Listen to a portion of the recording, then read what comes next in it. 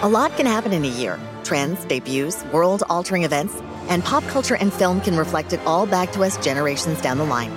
Welcome to the A Year in Film podcast, presented by Hollywood Suite. I'm your host, Becky Shrimpton. And today, I'm joined by A Year in Film's own supervising producer and podcaster, Emily Gagne, and podcaster and creator of Malevolent, Harlan Guthrie. The things we see or shouldn't see as children continue to haunt us as adults, and it's a deep fear that makes for effective horror movies. That creeping dread that something terrible is just about to happen, like the recent horror sensation Skinamarink, shout out to the wonderfully bizarre indie filmmaking scene in Edmonton. And like Skinamarink, atmosphere plays a huge role in both our movies today, and in horror in general. Now, Harlan, you have a fiction horror podcast, which I love, called Malevolent, and you know a thing or two about atmosphere and how it can creep, and you don't even have any visuals at your disposal. You create everything with audio. So what to you does it take to make an effective spooky atmosphere? Oh man, so many good things. I mean, I don't know if I can say this now, but thank you for having me on the show. I do need to get that in somehow. Thank you for coming. I really appreciate that. It can be cut, but if it doesn't. I mean, atmosphere is everything. And I feel like there are really many different like schools of thought, you know, especially in the movies we're talking about today with the 80s, you know. Atmosphere feels so much louder in a way, you know, when you look at like Nightmare on Elm Street and all these things, there's always going to be like an 80s guitar wailing away in the background where it's just like saxophone.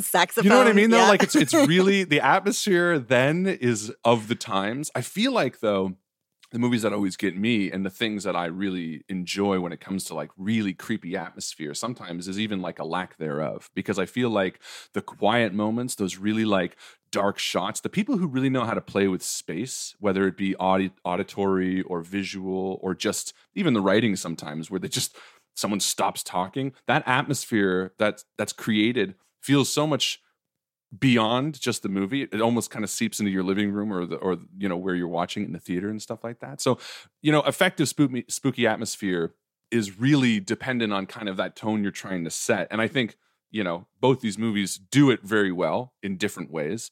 When I'm doing it with audio only, I find that playing with expectation, especially in a medium that's now starting to grow a little bit more and get a little bit more popular, which is really exciting time to be in. You know, it's like the golden era of movies in audio, which is really cool.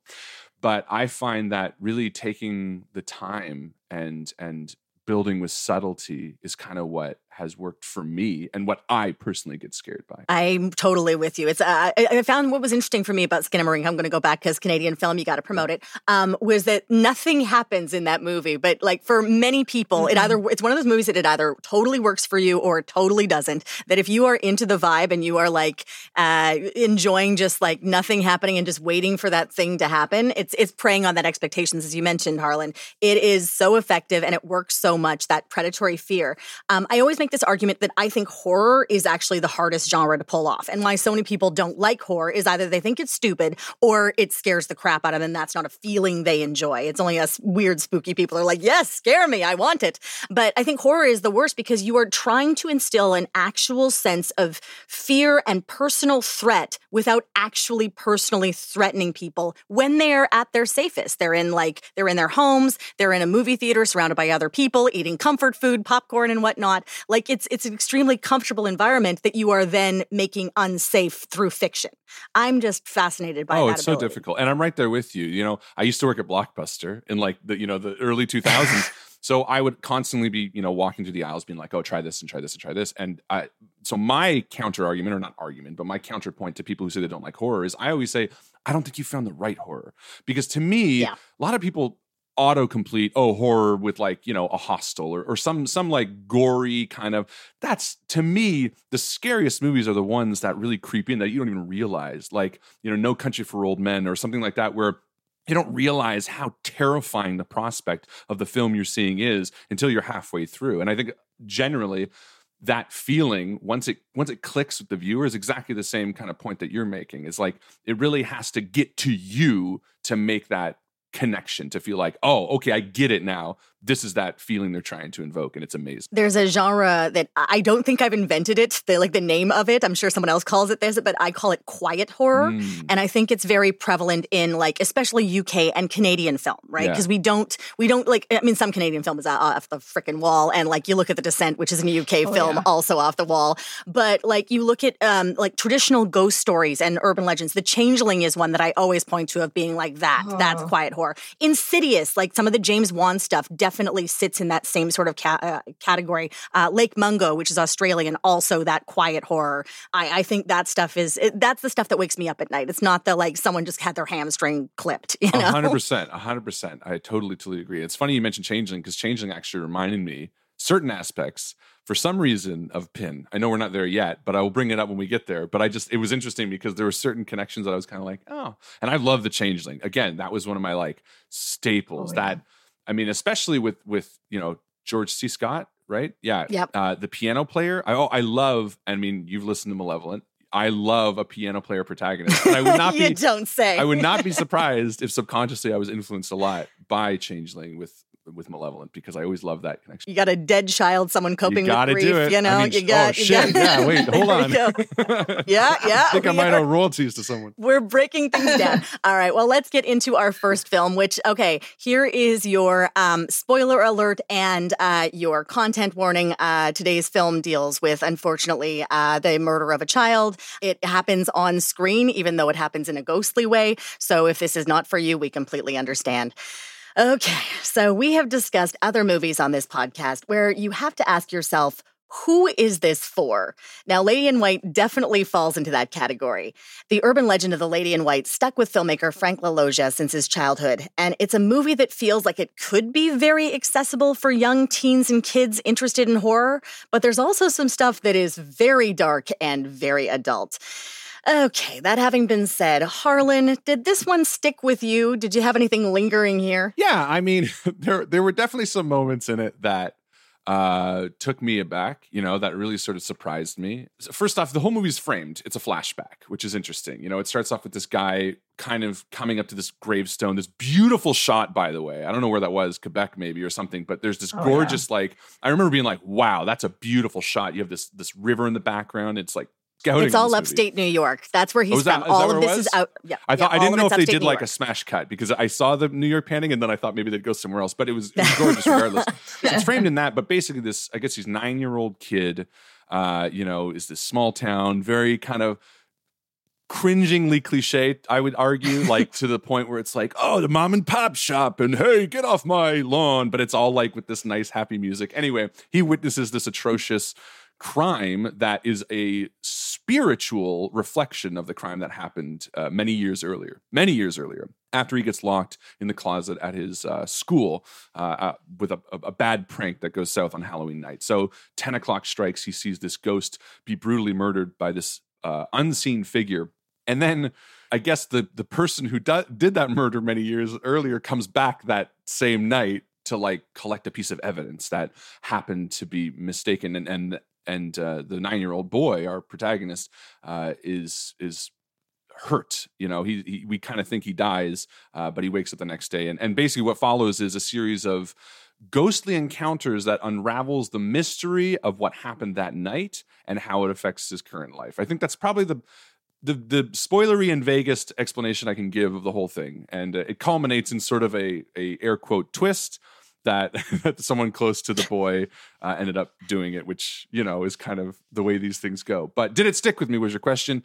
It stuck with me. There's a few things as a parent, I have a 6-year-old kid that definitely you get it. Got to me. Yeah, I mean, anytime a child pleads for their life and screams, whether it be the hokiest movie or the most serious pick, it always kind of makes me sweat a little. You know what I mean? It just kind of curls my toes because it's a terrible, terrible, terrible thing. And I think some of the themes in this and some of the presentation of some of the material was really effective. There's shots of like the Lady in White standing outside the main character Frank's window once or twice, during the movie that are really creepy and stuff like that. And I think those elements definitely stuck with me, sort of the grander themes of what they're trying to accomplish. So yeah, I mean, in that way, I think it was really, really cool. I have other thoughts, but that's where I'm at with the stick with it. It is very much an independent film. We should be very clear here. We're going to talk about how it was funded in a moment, which is absolutely fascinating. It may be the only movie that was ever funded this way. Frank LaLoggia is a man that loves movies, and you can tell how much he loves movies. And I feel like that love is definitely coming through this film. I do want to put the caveat through that sometimes when you're looking at movies modernly that have just been like recently restored and they have optical effects, those don't translate well into HD. And so they would look better on a grainy film. And I think that this is one of the casualties of that, is I think the Ghost would look way better if it wasn't in HD, unfortunately, or 4K. Oh, 100%. Yeah, they have those issues, that like Peter Jackson goes back and tries to fix or whatever. It's like the same thing with when she goes crazy and the like Galadriel starts going, whoa, they have that like terrible fading effect. Yeah, I don't know, but that stuff kind of like is eerie in its own way. Like, I don't know. I'm just going to out myself. I did watch this for the first time like last year, very stoned, and I was creeped the hell out because it was kind of trippy, especially that scene when you kind of think the boy is dying and he goes into this like other realm and he's flying and you're kind of like, what is happening? And it feels very true to like a child's imagination of like how weird and warped and nonsensical it would be. I find it kind of chilling in that the effects in a weird, like nostalgic way. I totally agree. Like, I don't think any part of the effects pulled back for me. Like, I think all of them, even the ones that, you could see the outlining, there's some cheesy shots, but none of them took me out of what it was trying to do. You know what I mean? Like, I think it's one of those cases where if you're in for the ride, you kind of know what's coming, which is nice. Nothing, it's not like a horror movie where everything depends on the reveal of the monster and everything so far has been perfectly paced. And then you see the monster and it looks like a crap of sack and you're like, oh my God, this is not scary anymore.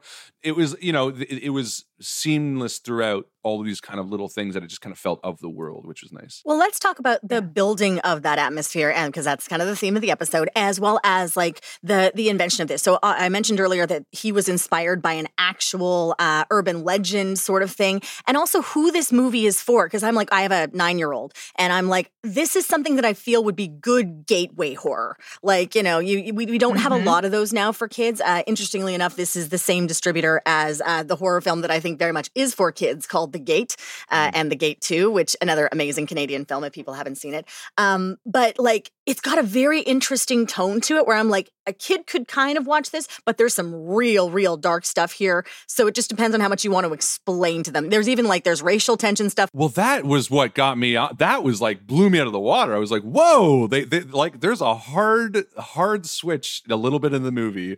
And I'm glad, because I wasn't sure at that point how they were going to frame it, right? Like there's... And you never know. Like sometimes they're just, here's of the time we're writing for the 60s, because obviously this is like an 80s movie that's a flashback. That totally took me off guard. And so fair warning to anybody, there is a reason for some of the things that are said about 10 or 15 minutes into the movie. But at that time I was like, oh wow, is this going to be like kind of a thing I don't really want to get into, There's some stuff contextually always you have to talk about if you're showing it to your kids, this for sure, obviously the racial stuff is extremely complicated, and I don't know if it's handled particularly well. This movie goes in really difficult places. But I mean, a lot of stuff that you're looking at, especially from the 80s, it's very common for them to use homophobic slurs. Yeah. Way more common to use words that we do not use anymore. And they require framing if you're showing them to a younger person, being like, this is what this word means. We do not use this word. It's a very powerful word. But even with stuff like that, I'm like, this all feels like stuff I could have a conversation with my small person with. We'll just watch this at 2:00 in the afternoon on a Sunday so we have time. Yeah. There was a few. Yeah, I don't know though. Like, I feel like it does come as a bit of a surprise. Like, if you were a child of color, if you were a parent of a child of color, like this would be like kind of an intense movie to watch in that way, because we do see, like, spoiler alert, we do see like a black man and a black woman get shot by a white woman. That's the thing, and right? Like, it was really messed up. It's brutal. Yeah, I just think like it's. I had seen this before, but I didn't remember how brutal it was. And I was like, I think I was most disturbed by that part in the movie because it felt so real. 100%. And not just that it was real. I had to ask myself, and I spoiler, there's a lot of good about this movie. Overall, I would say I didn't thoroughly enjoy it.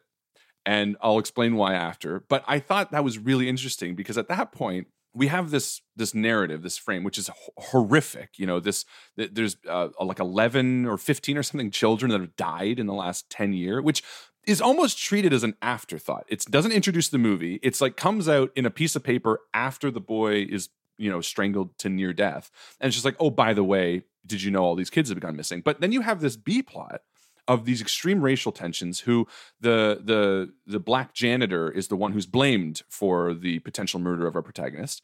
He goes to, you know, I guess jail while he's on trial, and the town kind of turns against him. And then he gets out, and one of the mothers of the children who had died, again, I think it was like years ago, just executes him.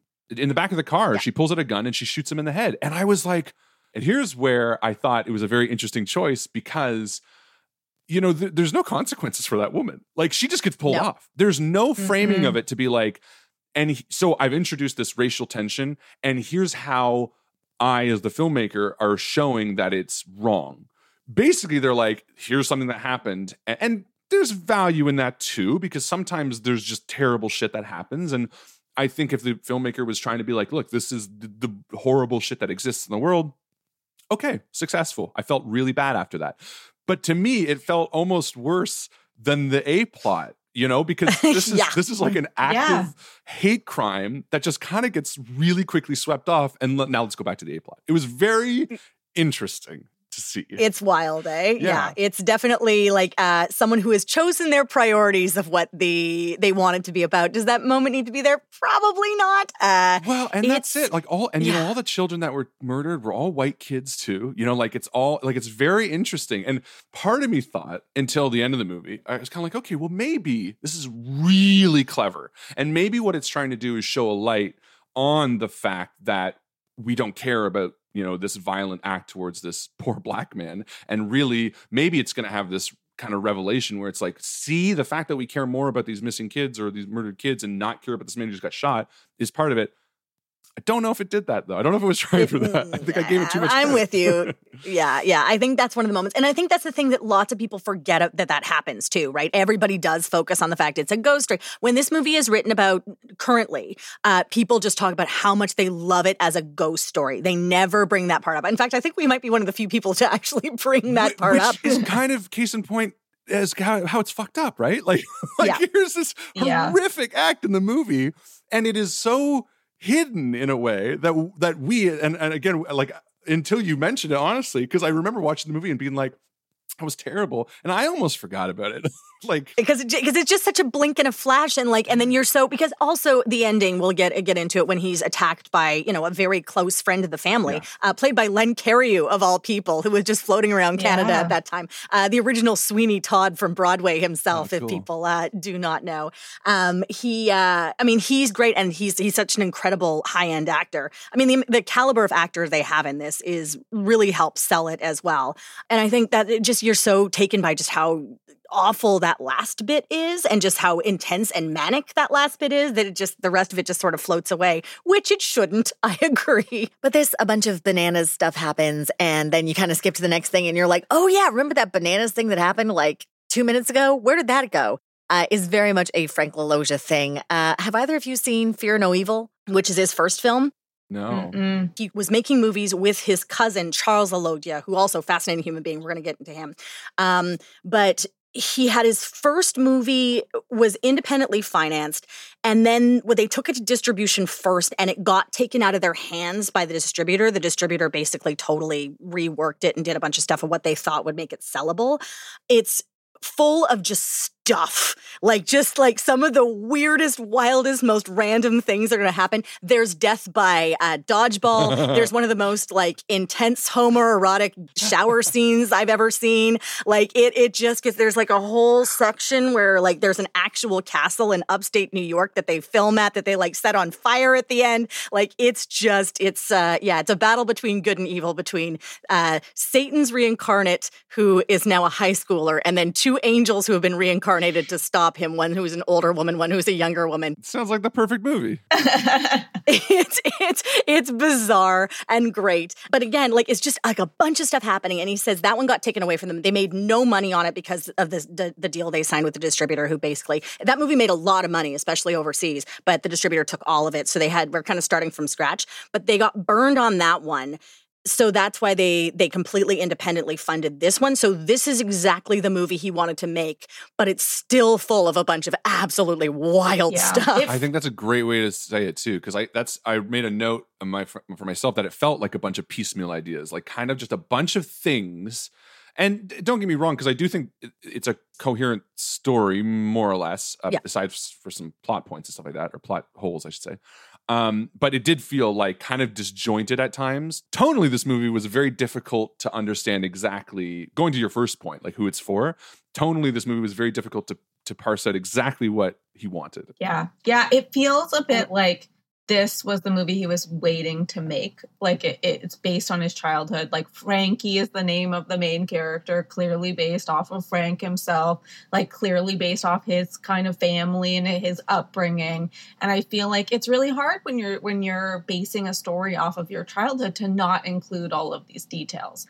But in a way, sometimes, like, I like how detailed the scenes are with, like, the family. Like, you do feel for them, but it's also like, do we really need to spend this much time with the grandpa smoking? I don't know. I mean, that was such my takeaway, because, like, there's really weird scenes, where it's just like, and I mean, man, this felt like a mashup of like Wonder Years / E.T. / like, there is a voiceover, which also just kind of goes away at the end. But anyway. Don't forget Stand By Me. This has definitely got Stand By Me. Stand By Me. But like, with like, especially the beginning, you got this like, upbeat kind of frilly, fun music, and they're biking through town and leaves are rustling by. And there's like a sequence with the nuns all like hitting the boys. And it felt so like full of exactly that. Like Frank, was like, oh, I want to just get that perfect childhood and kind of articulate it here. And it's interesting because all of the pieces were there, and nothing about it I could singularly say, well, that's wrong. But for some reason, it felt off. You know what I mean? Something about it felt, and that's not to say it wasn't interesting or fun, especially that opening, suite where you see all of the life of the family and the mud and it gets stuck in the concrete. But something about it felt kind of disconnected. I don't really know what. I'm curious if either of you felt that as well, because it almost felt like insincere, maybe. I don't know. Yeah, a little trying too hard. Like there's the scene between the dad and the friend Phil, where they're like talking about their childhood and how Phil was taken in by the dad's family because his parents died and all this stuff that, like, I guess that conversation does kind of pay off in the end because of who we find out is doing these crimes. But it's just like, I was like, do I need this much information? Do I need to know all of this stuff? Did you guys find that, like, I felt like there was a lot of red herrings that weren't just the lady in white herself. I felt like I was like, I didn't trust the brother. I didn't trust the dad. I didn't trust anybody because they were like, everybody was making weird comments and having weird interactions with each other that, like, immediately the brother like falls on Frankie at the beginning. And I was like, is he the killer? Like, do you know what I mean? And the dad is suspicious. Yeah. Like everybody's suspicious, but I don't know if that was the intention of Frank's. Like, I don't know. I agree. The motivations felt muddy at times. Like there's a point where the protagonist finds the thing that the killer was looking for. It's a signet ring. It's a class ring. Yeah. And the boy picks it up and takes it back to his house. And then the older brother finds it and like takes it. And then when the younger brother thinks he misplaced it, rather than be like, oh, I had it or whatever, he's like, oh yeah, I don't know what happened with that. But for no real reason, I guess he wanted to investigate it himself, which he ends up doing.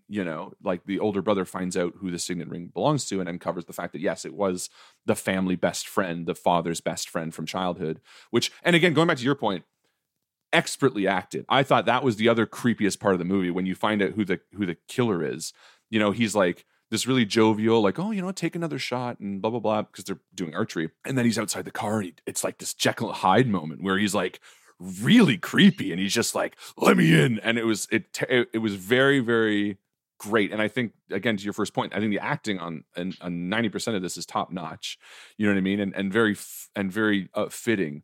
But, you know, why the kid took the ring, why he didn't share it, why he didn't work on it, the motivations were muddy for sure. I think it's because kids are stupid. That's true. But it's the thing, they don't understand the gravitas of certain things, right? They don't understand like how big a deal something is. And so this movie actually reminds me a lot of another film that we've talked about in the podcast previously, Tobe Hooper's Invaders from Mars, which some people find very effective and some people do not. I am in the do not. And we're finding this in a lot of films where people have like a dream project. It's something they've always wanted to do.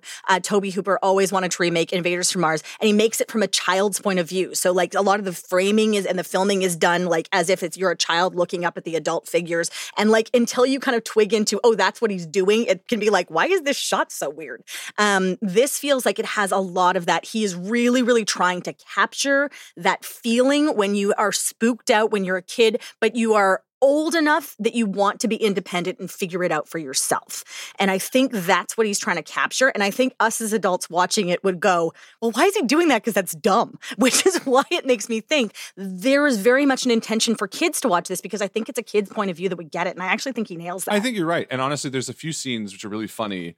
Pretty much every time anyone enters a forest in this, it's what we were dubbing while my wife and I were watching it is the Princess Bride forest, because it's like yes, filled with smoke and like but you know, to your point, that's a very kid way to view the spooky forest, and you know, have that kind of feeling like everything is kind of oppressive and surrounding you. And yeah, I think you're totally right in that context. I think that absolutely tracks. I think it's that B-plot stuff of like the execution of an innocent man that makes it really adult. And I think that's kind of what I feel with the mishmash of ideas is more so like you got, okay, cool. And I don't know, I don't know the context of, you know, maybe he wrote it and it was only 85 pages and he was like, well, let me throw in this or something. Who knows? Let's get into the actual making of, because this is kind of fascinating. So I mentioned what happened with Fear No Evil. It got taken away from them. So it took them 3 years to raise money to make this film, which is the movie that they really wanted to make. And so how they did it. So his cousin, Charles LaLoggia, fascinating human being. He was apparently a youth protege stockbroker. Like he started trading stocks when he was 12 and then became this like Wall Street whiz kid. And like he wrote books about this. Like he just was this incredible stock trader. So he decided he wanted, like he was also a whim guy. And so he just bought a bunch of racehorses that all apparently did extremely well. Like he just became a racehorse guy. So he had all this extra money. He's like, you know what? I want to be in the movie business. Who do I know who also wants to be in the movie business? And his cousin Frank did. Very confusing when you read interviews. His brother is also named Frank. So there's two Frank LaLoggias in doing interviews. So it gets a little complicated sometimes. So they have to like bracket cousin, bracket brother, bracket, right? Like it gets a little complicated. Anyway, so how they decided they were going to raise money for this is that he changed the name of his trading company that already had a ticker on the New York Stock Exchange. They changed it to New Sky Communications, which apparently you can do. You can just change the name of, I don't know if you can do it now, but back in the 80s, apparently you could. And they were selling shares in this film as penny stocks, which if people are familiar with it, this is the whole Wolf of Wall Street penny stock thing. So basically a penny stock it's any stock that is under $10. So they were sharing this basically, or they were sending this out for I think like $0.10 a share. And it took them 3 years and they had brokers all over the country selling this stock of like people like, do you want to own part of a movie? Here you go. Oh. And then and as far as I know, this is the only time this has ever happened. It seems like there'd be rules against this now. It's also one of the first like really large nationwide versions of crowdfunding, which is also really fascinating because we don't get the internet for like another 10 years after this. So that's a whole other thing. They were able to recoup all of their money and everything just in the foreign sales for distribution. So before they even started, they had broken even. And then they made a bunch of money on this. And then they did make one more film called Mother, but that was within the Hollywood system. And again, it's another movie that seems like it was taken away from him and recut. And just anytime he worked with anyone who wasn't family, they just didn't get what he was doing. And it just kind of got massacred and was never his vision. But like, what a creative way to, and if you have the resource to do it and the understanding of how to do it, to raise money for your movie, you know? And it seems like he was a bit of a local hero for it. Like he's really trying to showcase his hometown in upstate New York, which I think he's doing that. Absolutely. I mean, the town felt like a character, you know? Yeah. I also love the fact that, like, apparently he made, like, a video for all the kids in town who had questions about filmmaking. I watched some of the video, and he's, like, so cute in it, actually. And he's, like, making jokes about how he, like, wants to save money, and he doesn't have a nice car like the other people on the post-production lot because he's trying to save money. And I also read that, like, he, like, storyboarded literally every single scene because he really wanted to make sure they didn't go over budget, and they made this movie happen. And I like... that commitment, I think, does come through on the screen. Even though it's a muddied story, it feels like it's coming from a genuine place. Do you know what I mean? Like, it feels like this is a filmmaker that really wanted to make this film as crazy, as weird as it is. And there's a ton of love. Yeah, I totally hear that. And I feel that too. I think you're absolutely right. It is absolutely a filmmaker who loves this movie. And I mean, it's not a bad thing for sure. And the way it's made, I think, is really important. And I think the vision that's told is really interesting and really cool. I think that to me, the downside is like, here's a filmmaker who really loves this movie, who really wants to see it. And, I think it succeeds at everything it tried to do, in terms of like I don't think there's a scene in it that, even if it was unnecessary maybe, but I don't think there was a scene in it where I didn't understand what it was trying to accomplish. But going back to that piecemeal feel, it just felt like, even though each scene kind of accomplished its thing, together back to back, they felt interesting choices at times, Yeah, it's missing a bit of that flow. Well, let's flow into our next film, which I think certainly succeeds in exactly what it sets out to do. Is that a good thing? Let's find out. It's Pin, and that's coming up after the break. Hey, Cam, caveat before we start. I appear in some Hollywood Suite original content, and you are one of the writers and producers of a lot of that content, and you appear in them as well. Shows like A to Z and the Year in Film TV series, but I'm really proud of being a part of them because I feel that, like this podcast, knowing more about the context of the movies we love really enriches the enjoyment of those movies. I think it's also a great reminder that, like, film is such an unusual medium where so many artists are involved. I think you're somebody who loves to dig into producers and like how they affect things. A producer was obsessed with an actor and that's why they're in X or Y. How one director made a pillow fort to get away from his producer when he was throwing tantrums. Sure. John Peters really wanted to see a giant mechanical spider on screen. These are all like important points of film history that get lost because, frankly, they're not the front-facing people. Exactly. And I think all of the Hollywood Suite original content brings these stories that a lot of people haven't heard before to the forefront. And not only are they going to learn about the movies they already love, they'll probably find a bunch of new favorites. And they'll be guided by reliable film experts and thorough, well-curated interviews and behind-the-scenes footage. And you can find out more about Hollywood Suite original programming at hollywoodsuite.ca. And now, back to the show. As a proud Canadian film lover, I am one of the first people to list off a number of must-see Canadian features for the general public. Though I would be very careful who I recommend Pin to, it's a movie that succeeds at what it intends to do spectacularly, which is creep you the hell out. It's based on a novel by Andrew Niederman, a guy who took over writing V.C. Andrews' novels when she retired, which makes all the sense of the world when you watch it, and it's put over the edge from oddity to solid horror by great performances all around, including from an anatomically correct dummy.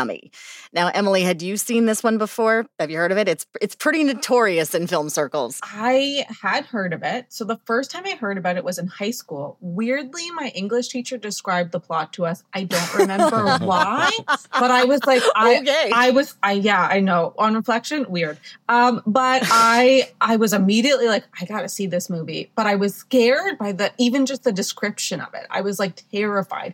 So I didn't watch it for years. I watched like a clip of it one night with a friend who was also in my class and heard it just being described. And we screamed. We just saw Pin sitting at the dinner table and we screamed and left the room and we didn't watch it. So this was my first time watching it after this like lead up of like almost 20 years of me wondering how scary this movie was going to be. So yes, I had heard about it and I was waiting for the right moment. So I'm so glad that we got to do it here.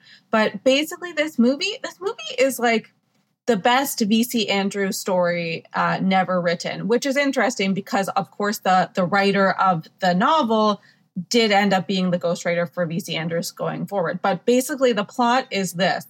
there's a brother and sister, Leon and Ursula, and they're raised by this dad who is a doctor, and he teaches them sort of life lessons, including about the birds and the bees, with this doll that they call Pin after Pinocchio.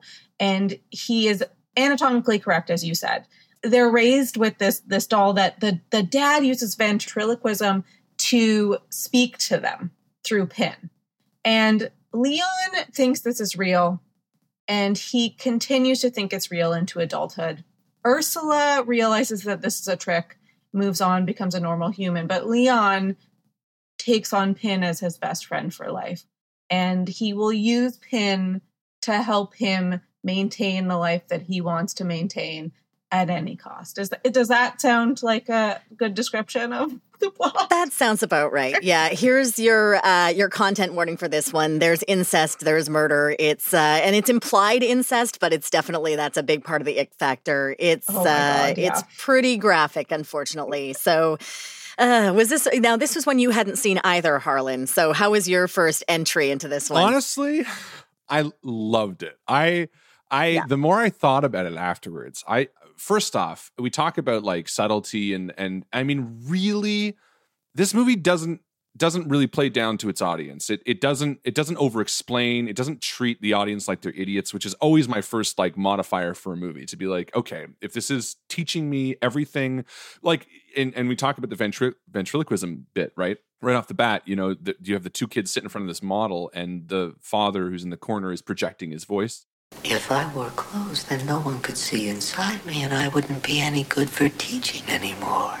And we know as adults what he's doing, kind of. At first, you're like, oh, yeah, well, if you don't know what the tone of the movie is, you're like, what the hell's going on? You know, is this thing talking? What's going on? Because it sounds like it. But, you know, it's never really full out explained. Like, I'm using ventriloquism. You know, they could easily have cut in a scene right afterwards. Like, well, I'm using ventriloquism to tell the kids that they don't do any of that, which I so love. I just let the movie kind of do its thing. And the performances of the dad, Terry O'Quinn, and David Hewlett. Yeah. I mean, David Hewlett kills it. He's so young in it. I honestly didn't recognize him at first. I was like, that's like, just because of how youthful he is in it. But man, I loved the movie. I thought that the tone was awesome. I thought the whole vibe of it is so unsettling and creepy. And the way the brother would just kind of fly off the handle when anyone mentioned Pin was so, I guess, refreshing because I mean, I couldn't think of a comparative where the characters surrounding the brother would justify his anger in the way that they did, in a way that still made sense. You know what I mean? Like other movies might try to pull off something like that, you know, like a Dead Silence puppet movie, and you're like, nah, you're nuts. That's crazy or whatever. But he plays it in such a way that when the sister's like, okay, you buy it, you totally get it. You're like, you sympathize with her to be like, I would also have a tough time not placating this guy because he seems so normal outside of that, or so like peaceful and like tranquil outside of these really odd altercations. Even some of the things he does in the movie where he's just like, oh, you know, let me help you out with that and let me do this. And like, they seem very normal and kind for the most part. And then it starts getting a little weird, but I loved it. I loved it as the overall theme. I'm so glad. It is what fascinates me with this atmospherically is all of this basically happens during the day and it's brightly lit and like it, and yet they still have this like impending sense of creeping dread because you genuinely do not know where this movie is going. That's it. It's I was so weird. I get a real, you know, most of the movies nowadays, not most, but there's a lot of movies nowadays that kind of are the generic ones that you're like, okay, I kind of get what it's going to do. And I remember turning to my wife through this movie and being like, I genuinely have no idea where this thing's going to end. Like, and it's also a framing movie. It's also a flashback movie, which is interesting too. Yeah. Okay. How do we feel about the flashback? Do we feel the flashback gives away too much? Do we need the flashback, or would you prefer just end on that incredibly unsettling image at the very last moment? Yeah. To me, it doesn't detract. In my opinion, it's to me, it feels like one of those, you know, studio interference things where they're like, well, we need something at the stop to get a real hook into people, and we want to start them off with a scare, you know, like, because it doesn't really add anything, and it to me it only muddies the tone. It would have felt better for me if it just played out normally, like a bizarre story. I mean, if you wanted to add that kid, because it starts off with a bunch of kids looking at a creepy house and going, oh, there's a man sitting at the window, and they crawl up to the window and they look, and then you hear a voice. But it's even the way it's shot is kind of muddy. You don't really know what's going on. You're kind of like, wait, was the thing, anyway. Yeah. Was this an afterthought? Did you guys just tack this on? Yeah. Probably would have been better as an end spook than a first spook, but that's just, it didn't. But I loved the ending. I loved the ending that, like, that when she's like, he says, I miss him a great deal. So do I. Like that to me, it was the icing on the cake. Like I knew that it was going to end like that, but it was even better when it played out. And I, talking about like leaving room for surprise, like I like that there's the scene, we're really getting into spoilers, but there's a scene where the sister comes in with the axe right at the end and we don't see what happens. We're just left to see the last bit play out. So like until the last moment, you're like, is Pin dead or is Leon dead? What's happening? Yeah. And I love that. You're kept hanging on the edge of your seat until the end of the movie. And the payoff is so sweet and so twisted. No, you're so right. Yeah, it's really, and that I think is the vibe. Like, horror is such a broad category, but I would firmly put this into like the unsettling category of horror, because it's not that it's, there's no jumps, there's no real, things in it that make you go, oh my God. It's just kind of like, but at the end, there's a real like, oof, like, and talking about the incest stuff, it's such a, like a gut punch, kind of like that's such a gross kind of feeling, which I think this movie does really well. It's a deeply yucky movie. And Sandor Stern, who wrote and directed this film. So he's a name that a lot of people won't recognize, but he does have a big place in film history in that he wrote the film version of the Amityville Horror. Oh, yeah. That's his claim to fame. So that obviously is another like quiet horror film, extremely effective, made a ton of money. And I think a lot of those qualities kind of happen here. He obviously is a very big fan of Andrew Niederman. The two of them collaborated on a bunch of other things, including another film about which is based on a book of his, which is the story itself is fascinating. The movie itself is very movie of the week. Like it's very Canadian movie of the week, but it's got a very standard premise of like a woman sees her dead brother, but the guy claims he's not her dead brother. And they find out that there's an organization that's like replacing people's memories in other bodies. But where the twist happens that I've never seen before is that she and her husband who are investigating this both die, get replaced by other people. And then they continue the mystery, finding out there's something wrong with them. Which I was like, that's a twist. But yeah, so he really seems to be fascinated and interested in the works of Andrew Niederman, which I get. But I think his stuff is very clean. It's very specific. He does a lot of television stuff, as a lot of people working in Canada were at the time. And you almost do have like a movie of the week television quality to this that I actually think helps the tone. Agreed. Because I think it lulls you into this like false sense of this is okay, this is normal, it's not going to go somewhere real bad. And I think you just nailed exactly why I put this kind of similarly to Changeling, because the Changeling has that same HBO home box office kind of vibe at the time. Changeling has this kind of, you don't realize how terrifying it's going to get because of the way it's presented. It's got a slightly bigger budget, I would imagine, because it's got George Scott in it. Yeah. But like he was, dude, at that point he was really just doing anything for anything. But you know what I mean? Tell you. But the comparative between the Changeling and Pin, I mentioned before this, I was like, they felt the same, and I think that's why. I think because they lull you in with this sense of like, this is just going to be like a straight to DVD type vibe, and ironically, I think a bigger budget would have hurt Pin, because I think what works so well is the fact that it feels like that. Because I think if they had done this big production and made it feel, it wouldn't have been as big a payoff. You would have been like, oh, well, that, I was expecting so much more, Yeah. This movie does also seriously tone down the book. The book has a lot more, even though the violence isn't ramped up, but the sex element is significantly more present. It's much more icky. It delves much more into Leon's sexual dysfunction and like really how messed up he actually is. Like you see him try to have relationships and they just go completely sideways. People who have reviewed the book, I haven't read the book, but people who have reviewed the book, who normally are like horror reviewers, are like, this thing is is toxic. Do not touch it with a 10-foot pole. Ooh. Like it's really kind of gross. And so people who aren't familiar with V.C. Andrews, she kind of built her name on these like incestuous horror. Emily, I know that you are very familiar with the works of V.C. Andrews. Yeah. Oh, yeah. Like The Flowers in the Attic is like probably her most famous novel. And that is incest, the movie, and I literally, Leon and Ursula, the blondness of them, it reminded me so much of Kathy and Chris, I think are their names in Flowers in the Attic. And I was like, this is Flowers in the Attic, except they're not trapped in the attic. They're just in this like big house on the side of a lake or whatever. Like it's all very sexually weird, like incest between brother and sister, incest between like father, daughter, like all of that stuff. But like somehow that stuff is like weirdly like entrancing. Like I know as a kid, like I was like fascinated by V.C. Andrews. And to this day, I will still kind of read these books and feel a bit weird about it, but I can't look away. Well, and why? I think that's what, to me, when this movie, there's always a point, I'm sure we're all there, where there's a point where the movie like kind of clicks for you, where you're like, oh, sometimes it's the first shot. I literally remember, I referenced it already, but I remember No Country for Old Men, the first shot of the movie. I don't remember what it is now, but I remember being in the theater and going, oh, okay, I'm in. Like, it was just like a perfect first shot. There's a few, Blue Ruins, another one. But this movie, the minute it got to the scene where, and this is again mature, but the nurse fucks the anatomic doll. Like she brings it to the table and then has sex with it. And I was like, what is this movie? Like, and then obviously that frames part of, the boy's trouble and the understanding of Pin and all that kind of stuff, because he's hiding in the room and he sees it.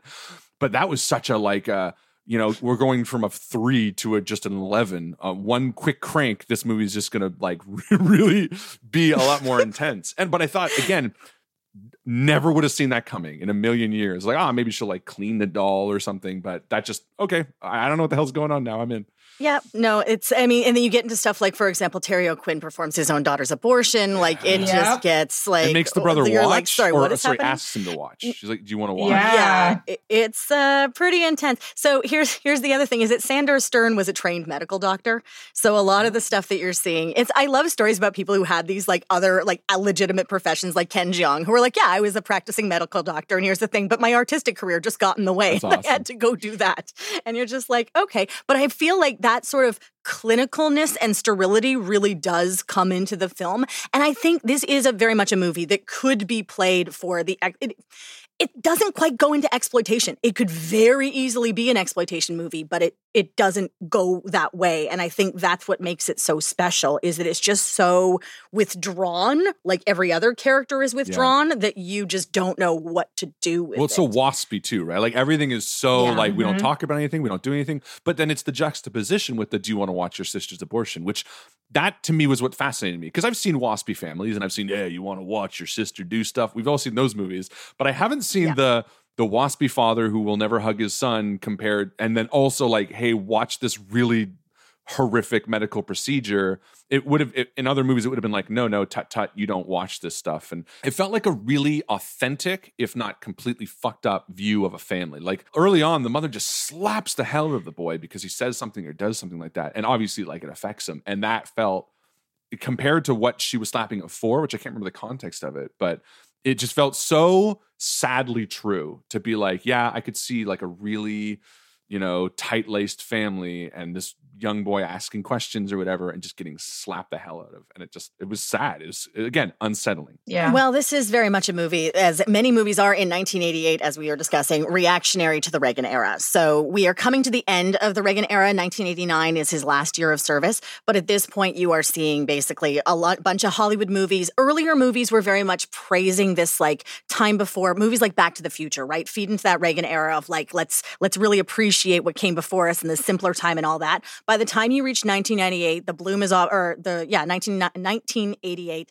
the bloom is off the rose. Everybody is really making these movies about like the time before wasn't that great. Like here's all the stuff that was really gross and that we weren't addressing and we weren't talking about. So there's another movie this year that I highly recommend that we considered pairing here that works great called Parents, directed by Bob Balaban, also a Canadian film. Cannot recommend it enough. That is very much set in the suburbs, two waspy parents who are cannibals, and the son man kind of coming to terms with this. And he walks in on them, and like it could be that he saw them having sex when in fact he saw them eating humans. Yeah. So there's that same kind of psychological thing going on. It's really interesting. There's another Canadian, and all these Canadian movies, there's another Canadian movie called American Gothic, which is also, fucked up families, that stars Janet Wright from Corner Gas as like an infantile woman, and it's got Yvonne DiCarlo, and like that one's wild. All of these are very much this reaction to the perfect nuclear family, the time before. We're going to throw that on its head and make it as twisted as possible, because that's what was being shoved down your throat everywhere else with the Reagan era, right? Yeah, totally.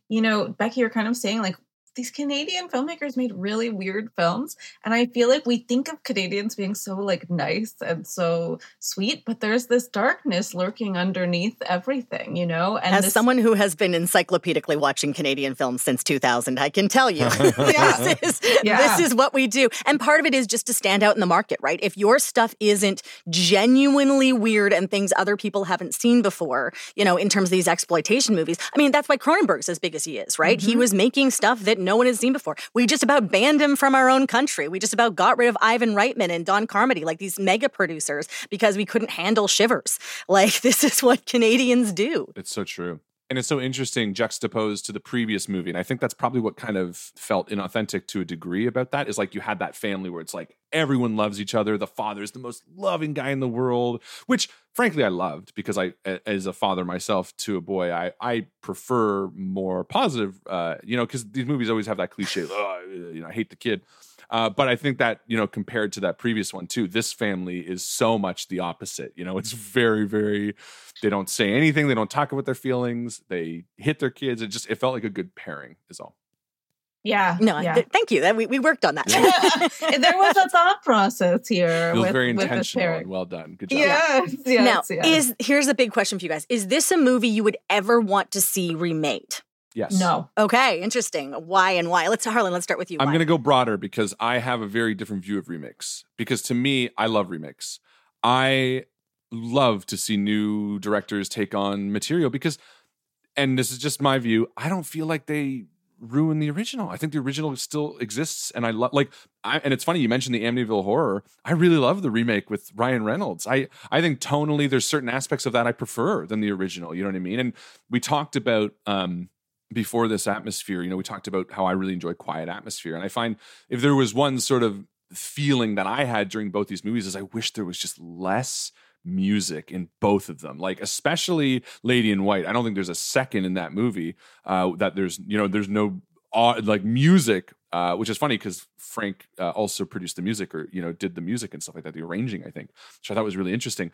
But when it comes to Pin, same thing. There's constant that kind of 80s synth and stuff like that too. And I find quieter moments get really elevated, and remakes, when they're viewed in a different way, especially now, things like that kind of get more attention at times. There are definitely moments in the Amityville Horror remake that are quieter than they were in the original. And I think Pin is always going to stay Pin for me. I genuinely love this movie. I'm going to show it to other people. But if someone else took a crack at it and 9 times out of 10, it's going to be a worse movie. And that's great. Cool. Forget about that. Maybe it brings people back to the original. But if it ends up doing something different or unique or special, then hell yeah, we just gave a new generation an opportunity to show something that we hadn't seen before. So I'm a big supporter of remakes because I'm always like, fuck yeah, let's make more cool shit, And make more creation, less destruction. And I also think that sometimes there's underlying things that say in 1936 we didn't talk about or we didn't totally understand that now we bring kind of that thematically a little more to the forefront. Sometimes a little more outre than I think it needs to be. That sometimes the subtlety of that is the Hays Code gave us a bunch of one-liners and double entendres that we never would have had it existed. But yeah, sometimes it brings that stuff a little more to the forefront with our understanding. It's really funny because we always do double features in my house, and we watched Lady in White, which is 88. And then right after we watched RoboCop, which is 89. And RoboCop, amazing movie, obviously. But that also got remade. And when it was remade, I was like, sure, what the hell? Let's watch it. And it sucks. But the original still was there. And if anything, it made me want to watch the original even more, So yeah, I'm a big supporter of it. True. I don't know. Okay. My thought is this. I worry that what works so well in Pin 1988 is the production design, the design of Pin. It's so And good. like I read that on the $3 million budget, they spent like $700,000 on Pin himself, which all the money's on the screen. I love it. He is so scary and creepy. It's why I ran out of the room just seeing his face on TV. Like, but I just worried today that they would not do practical and they would make Pin CG. And that is my worry. That There'd be more, is it in his head or is it real? Or is it like you'd see Pin walk and things like that? Like you'd see what he's seeing? Yes. And also I think this is the same year Child's Play is released, right? So this is like the start of like the creepy doll really getting into the pop culture, the zeitgeist in a bigger way. And now we've got Chucky, we've got Megan. I feel like it would be hard not to make Pin do more things and not like be more talky, more interacting with people. And that's my worry. That's my worry. But if somebody really took it, like, I'm sure somebody like an Ari Aster or something could really have a time with Pin. So maybe if the right filmmaker found it, I just think, to me, this is such a perfect movie as is. So I appreciate your perspective, Harlan, and that you like have faith that filmmakers can make things even better or open your eyes to different parts of stories. Well, and to be clear, like my gut says exactly what you're saying. Like I do not think in any way you're wrong, but my heart says, but you know what? Maybe we'll get The Thing or The Fly or even Suspiria. You know, like there are movies that when the right person touches them, and like I said, it's probably a 1 in 10 chance, but who knows? Like I would happily take that chance every time to get a movie that just blows me out of the water because, you know, I'm a big, again, Suspiria, not a lot of people agree, but like when it came to a lot of these remakes, some of them I really prefer almost. They just kind of, I even liked the Evil Dead remake. Like at the time, I remember watching it and being like, I love it. This is okay. But yeah, but after rewatching it, you know, once the expectation is down, you're kind of like, oh, this is a fucking fun movie, you know, like, yeah. So you never know. Yeah. Tongue splits for everybody. All right. The reason why I bring this up is that this was on the slate to be remade by Sandor Stern and Andrew Niederman. They were going to actually remake this when they were doing the big reboot boom in the like late 2000s, which we've talked about previously on the podcast. Actually, it was being funded. They were figuring it out. It got tanked by a fan. So there was a super fan who was also a filmmaker and a writer. I will not use his name. You can look him up if you want to look him up. He does have a lot of like direct-to-video kind of films and things like that. He got in touch with them when he found out this was happening. He said, I am a super fan. I have actually written my own script version of this, and I would like you to have a look at it. And they had a look at it, and they absolutely hated it. And they said, sorry, we're just not interested in working with you, but thank you very much for your time. As they were looking for funding, they found out this guy was shopping it around without rights behind their back, saying that he had authorization to do so. So there was just too much confusion of what was going on, and the whole thing just ended up getting shut down. So that's what happened. The script is available to read online. I got through about half of it. What he does differently, and I don't want to say if it's good or bad because different people will like different things, but he definitely, the subtlety is not the route he is going for. There is significantly more delving into the sexual aspects of it. It is much more graphic in that direction. There's more of a preternatural gravitation towards the violent aspect of sex. So that is very much what that script that was written that is available on the internet to read if people would like. But it is one of those things of like, what are people reacting to in this movie that they would want to bring out and see more of, right? Yeah. I've just never heard of a fan doing that or that happening with a fan before. Yeah, it's just like, wow. Very cool. Is that Leon? Is Leon the name of the guy that wrote the script? It's his own life story. Need more of my sister in here.